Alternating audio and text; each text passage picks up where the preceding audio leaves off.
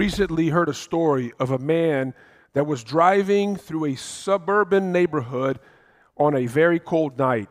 And he happened to run over a 7-year-old boy. Instead of getting out of his car and caring for that boy's needs, he decided to stay in his car and take off. A few days later, obviously, he was caught, he was arrested, and then later he was condemned for the crime of murder and negligence. And an interviewer, therefore, asked him, said, "What happened? Why didn't you stop? You know you could have saved that young boy's life had you got out of your car and called 911. Why did you stay in your car and keep going?" He said, "I think I know why." He said, "When I was a boy, my dad used to have a very expensive watch, and he used to wrap that watch around a handkerchief, and he kept it on his top shelf. One day, I was playing in his room, and I found the watch. I unwrapped that handkerchief, and I let that watch drop, and I cracked the watch's screen. I picked up the watch, and I wrapped it back up in the handkerchief, and I put it back where I found it. Several days later, my dad found the watch, and obviously he was very upset, and so he called all the children, and he asked, 'Who broke my watch?' I stayed quiet, and nothing happened to me. At that very moment, I learned that I could lie myself out of very difficult situations, and I kept doing that in life." He said to the interviewer, "You see, I failed all these small tests in life, and when the big test finally came, I failed that one as well." Jesus knows that our lives will be filled with tests, both small tests and big tests. And the only way that we can come through these tests is if we learn not how to recite this prayer, the Lord's Prayer, but to pray the Lord's Prayer. Today we arrive at the place in the Lord's Prayer where Jesus encourages us to pray to the Father, "Lead us not into temptation, but deliver us from evil." Will you read with me the whole Lord's Prayer? It's found in Matthew 6. We're going to read verses 9 through 13. This is what the Word of God says. "Pray then like this: Our Father in heaven, hallowed be your name. Your kingdom come, your will be done on earth as it is in heaven. Give us this day our daily bread. And forgive us our debts, as we also have forgiven our debtors. And lead us not into temptation, but deliver us from evil." This is the word of the Lord. The word that appears here as temptation is a translation from the Greek word parasmos. The Greek word parasmos sometimes means tests, and sometimes it means a trap, like a hunter would set out in the wood to catch his prey. But nevertheless, the idea here is that tests reveal who we really are. Tests reveal that which is inside of us. It puts us in touch with reality. So you can come and say to me, "Hey, I'm doing really well, I'm eating really healthy," but let's put you on the scale. See, the scale is the test, and it will tell you whether you are eating really clean or whether you're cheating when you're eating on your diet. There is a passage in the Old Testament that I'm reminded of, and it comes out of the book of Jeremiah, where God speaks through Jeremiah to the people. In Jeremiah 12:5, we read this. God says to them, "If you have raced with men on foot and they have wearied you, how will you compete then with horses?" When we pray to God, "Lead us not into temptation, but deliver us from evil," we are praying to God that, "God, I know that tests will come in life. But when these tests come, may I not fall into its trap. May I be delivered from these tests." By the way, how are you doing? Are you failing the small tests in life? Are you failing the big tests in life? How are you doing? So let's ask the question, what can we do to be delivered when the tests of life finally come our way so that we don't fall into its trap? Three things. Number one, we must expect them. Expect the tests. Expect that they will come. Number two, we must be able and willing to face the enemy, the real enemy that's out to destroy us. And lastly, we must know the weapon of our victory. So let's go to one. We must expect them. Don't be surprised when tests come your way. What I've learned and noticed is that 90% of the time, the reason why we are troubled when tests come is not because of the test itself. It's not because of the circumstance itself, but it's because we are surprised about the circumstance. So let's say you were to lend money to somebody, and you were lending money to somebody that you trust that that person will pay you back, and then lo and behold, the person doesn't pay you back, and then you're asking yourself, oh my gosh, I had no idea that person would not pay me back. I never expected that from him or her. Let's say you invest in somebody, that you open yourself to somebody. You begin to trust that person, and then that person flat out betrays you. And now you find yourself saying and asking the question, how could he or she have done that to me? After all of the care, after all of the investment, after all of the vulnerability, why would he or she do that to me? I had no idea. I never saw that coming. Well, we all know that lending money and loving are both very risky things to do.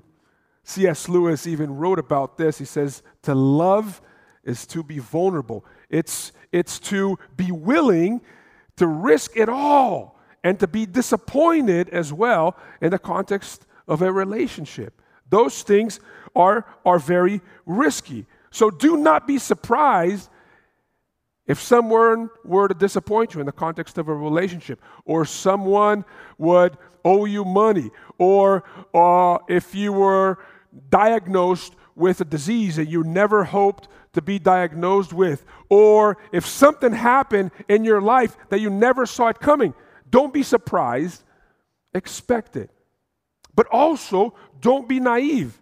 See, Christians refuse this idea that just because we are Christians, that we are immune to tests, that we are immune to pain. Jesus, the Son of God, God in the flesh, was not immune to pain, and Jesus was not immune to tests either. How does Jesus' public ministry start when you read the Gospel of Mark? It starts with Jesus out in the desert being tempted by the devil, undergoing temptation, being tested. So if Jesus was tested, you should expect that tests will also come your way. All of the biblical characters had to go through major tests, and you should expect that as well. Because tests play a valuable role in our lives. See, tests keep us real. Tests keep us down to earth. Tests keep us honest about ourselves. Because, like I said, tests reveal who we really are. The tests of life, they show what's really inside our hearts. So let me ask you a question. How are you doing with these tests? Are you growing? Or are you failing these tests?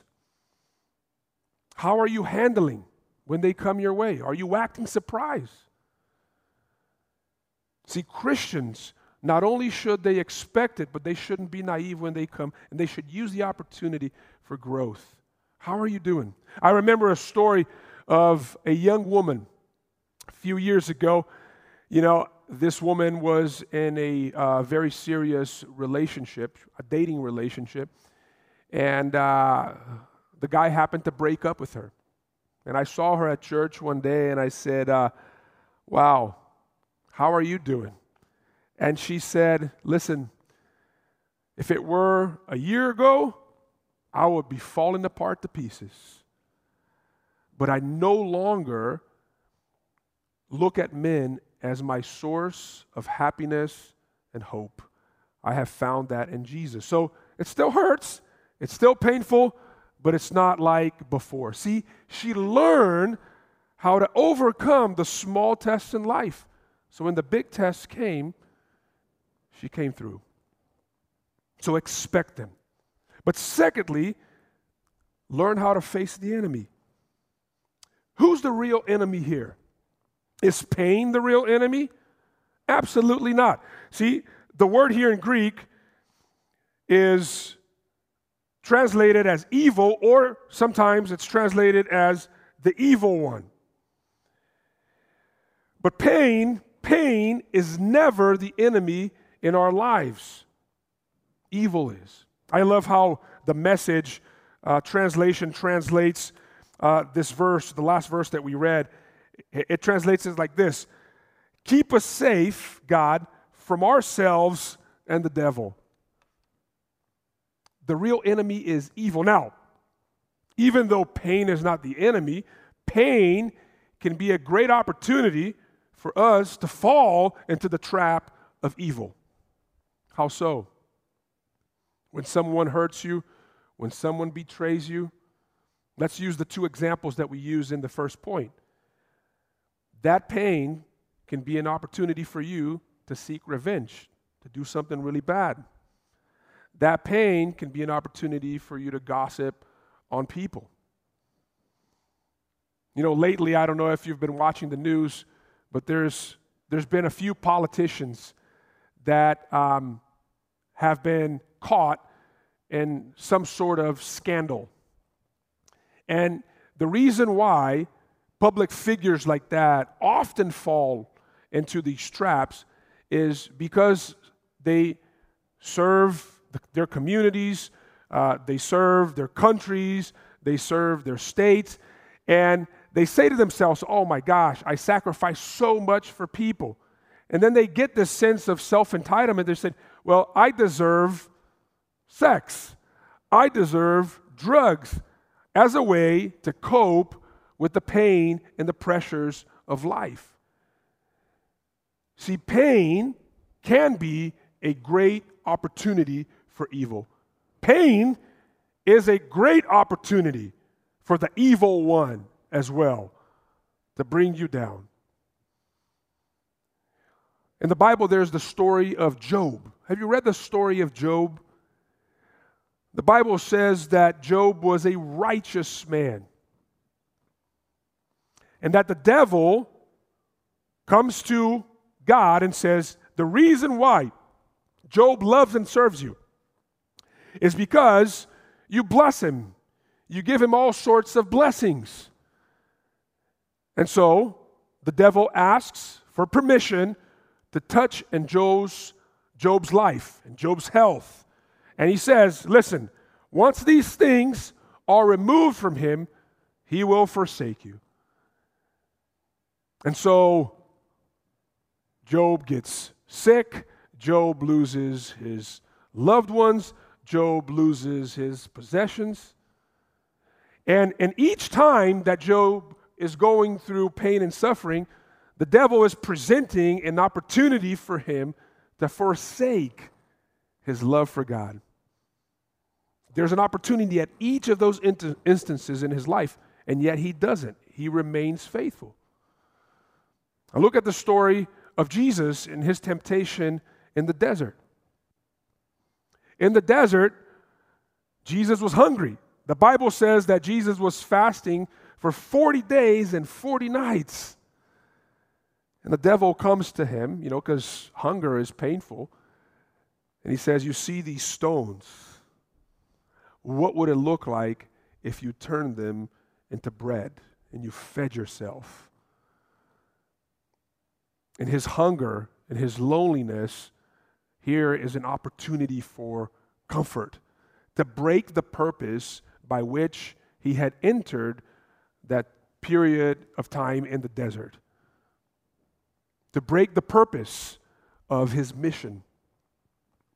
And Jesus responds to the devil with the word of God, saying, man shall not live by bread alone, but also by the word of God. The word that comes out of the mouth of God. That's the literal translation.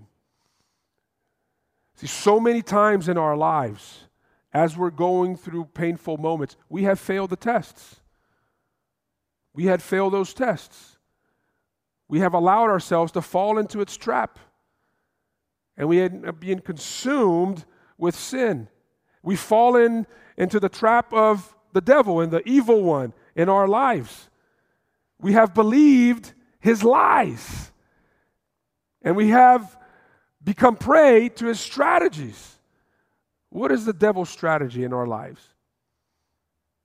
2, to tempt and to accuse. See, when the devil is tempting us, he is saying to us, look, I know that there's pain in your life, and you deserve to take the pain away. And there's something very soothing here. There's a bed, there's a cup, there's a business transaction. Do it. You deserve it. Or else, he comes to us in the moment of pain and he says to us, you deserve it. Oh, you deserve it. You're a bad person. That's why God doesn't answer your prayers. That's why you are alone in life. That's why you're going through what you're going through right now, is because of who you are. He condemns us and he accuses us. And we must learn how to face evil when it's presented to us through the tests of life.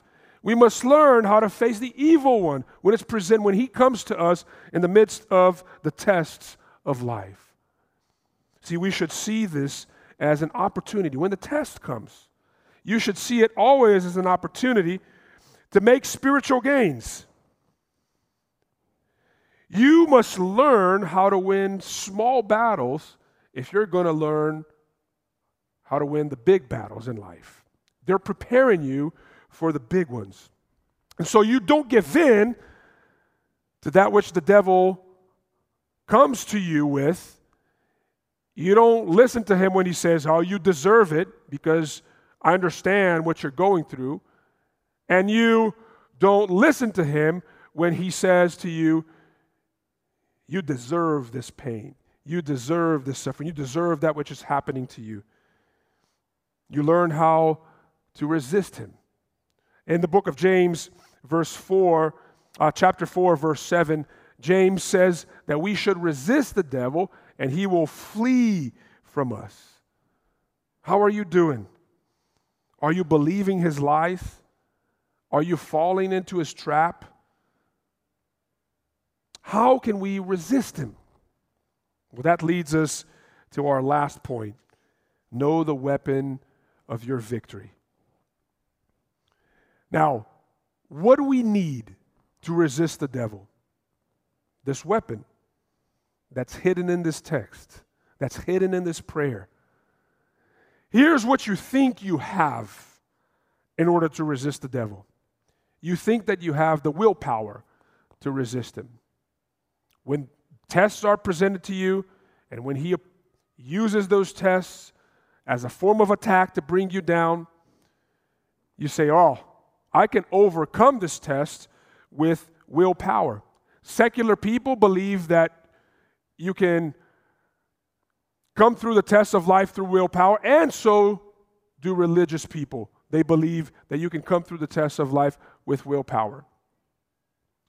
In the secular books you read, you can do this. There's a guy by the name of David Goggins. I don't know if you've seen his Instagram page, but he runs ultra marathons, and he has these motivational videos. Says, get out of your couch. You can do this. It's about your willpower. Exercise willpower over your condition, right? See, the motivational books that are out there, the motivational speakers that are out there are always trying to get you to tap into your willpower in order to overcome circumstances. And so do the religious resources that are available to us as well. They say, well, here's why you're failing the tests of life when they come your way, is because you don't pray enough, you don't read enough, it's because you don't do enough. And here's what I believe, just to be honest. You can exercise a certain level of willpower, but it's never enough to overcome the flesh and the attacks of the evil one. They are no match for the flesh and the devil. No match. Willpower is no match. In fact, sometimes the devil wants you to believe that you can have willpower in order to overcome or to come through the tests of life. And that's why the Apostle Paul in 1 Corinthians 10, verse 12, he writes, "So if you think you are standing firm, be careful that you do not fall." So I hate to break the news here today to you that you are not strong enough. This weapon is not found within you. It's found outside of you. See, the reason why we fail the tests of life when they come our way is not because we don't try hard enough. It's not because we're not strong enough. It's because we don't love God enough.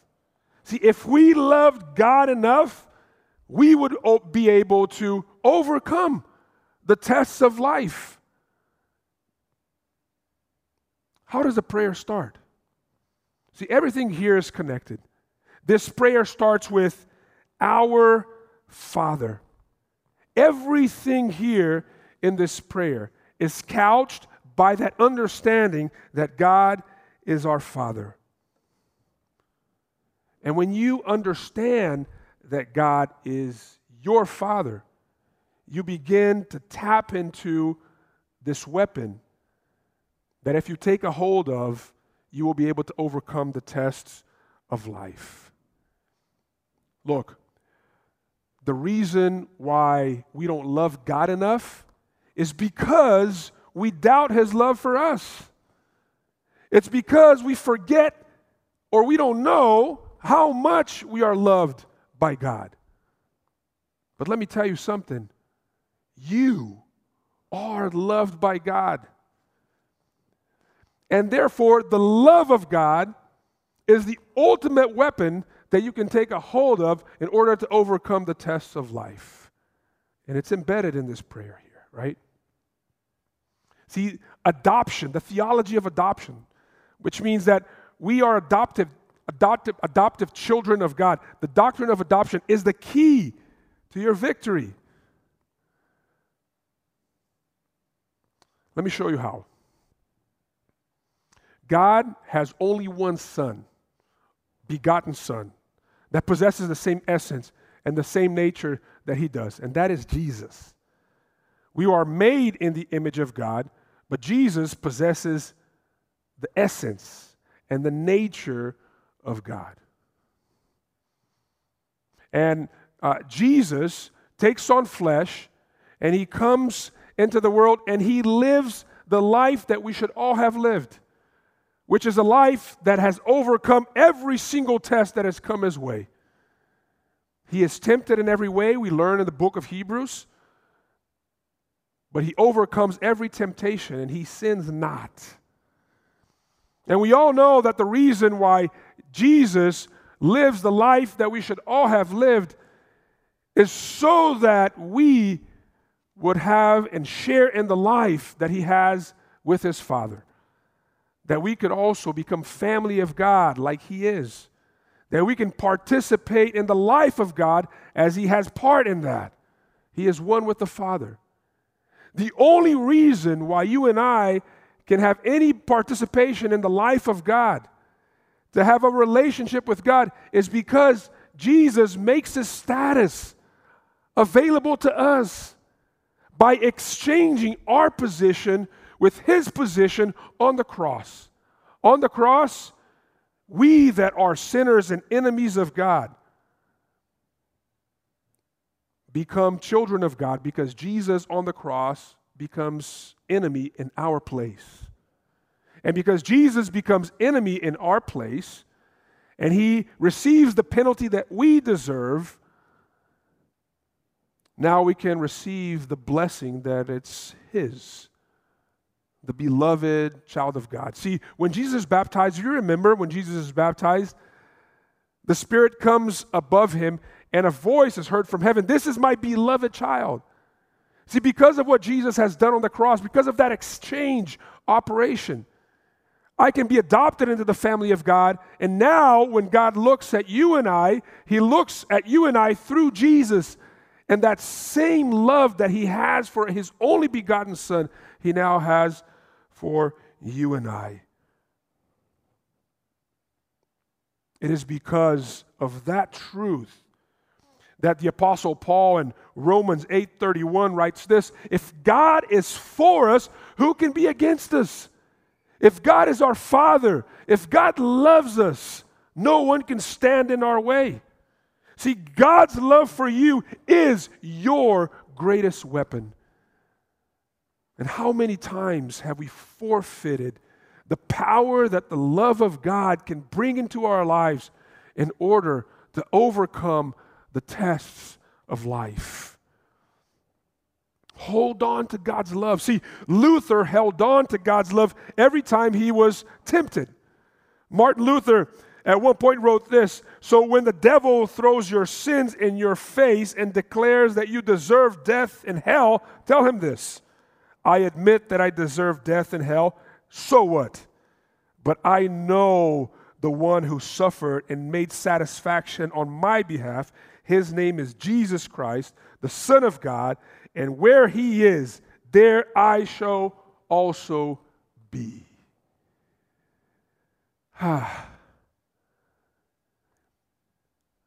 The love of God is the greatest weapon that is available to us so that we can come through the test of life. See, I like to say this. You know why I'm a Christian?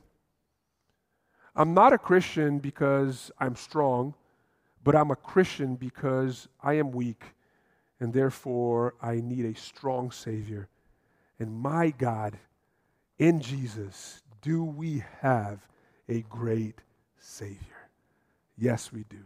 So my prayer for you today is that as the tests of life come your way, that you wouldn't act surprised because you've been expecting it, that you would understand that the true enemy is not pain but the evil that comes your way and the evil one, but then ultimately that you would know the weapon of your victory, the love of God in Jesus on your behalf. So will you take a hold of that today? Maybe you're listening to this message today and you are already a believer. You understand what Jesus has done for you, and because of that, you have been adopted into the family of God. But today you are living as an orphan. You are forgetting the fact that you have been loved by God in Jesus Christ. And it's because of that that right now you're failing every test that comes your way. Today I want to pray for you. Pray that you would experience deliverance as you are being reminded today of God's love for you in Jesus Christ. And when temptation comes your way again, you will not fail, not because you are weak, but because you know how much you have been loved by God. And if you are listening to this sermon today and you've never opened yourself to that love in your life, but today you finally understood that because of Jesus, there's hope now for a close and intimate relationship with God as a child, I want to pray for you because I want you to receive that love in your life today as well. So will you pray with me? First, let's say you're in that first group. If you're a believer but you are forgetting God's love, will you pray with me this prayer? Pray like this: Father, I have forgotten how much I have been loved in Jesus. Thank you for reminding me today. Allow me to live in light of this love and experience victory and experience deliverance. I pray this in Jesus' name. Amen. And if you are desiring to pray for the very first time to receive that love of God in your life, I want you to repeat now after me. Pray this prayer. God, today I want to call you Father. Today I understand what Jesus has done on my behalf. And today I no longer resist that love, but I give myself to that love. I trust you for my future, my eternal future, and for my present, that you will deliver me not only from the greatest enemy, which is death, but deliver me from all the other tests that will come my way. From this day forward, I surrender my life to you. In Jesus' name, amen. If you prayed any of these two prayers today, I want to encourage you to let us know. You can click on the link in the comments section. There will be a form there that you can fill out and let us know. We would love to come alongside and follow up with you and maybe show you the next steps of how to continue to grow in your faith or how to start your journey of faith in Jesus Christ. May you have a blessed Sunday in the name of the Father, the Son, and the Holy Spirit.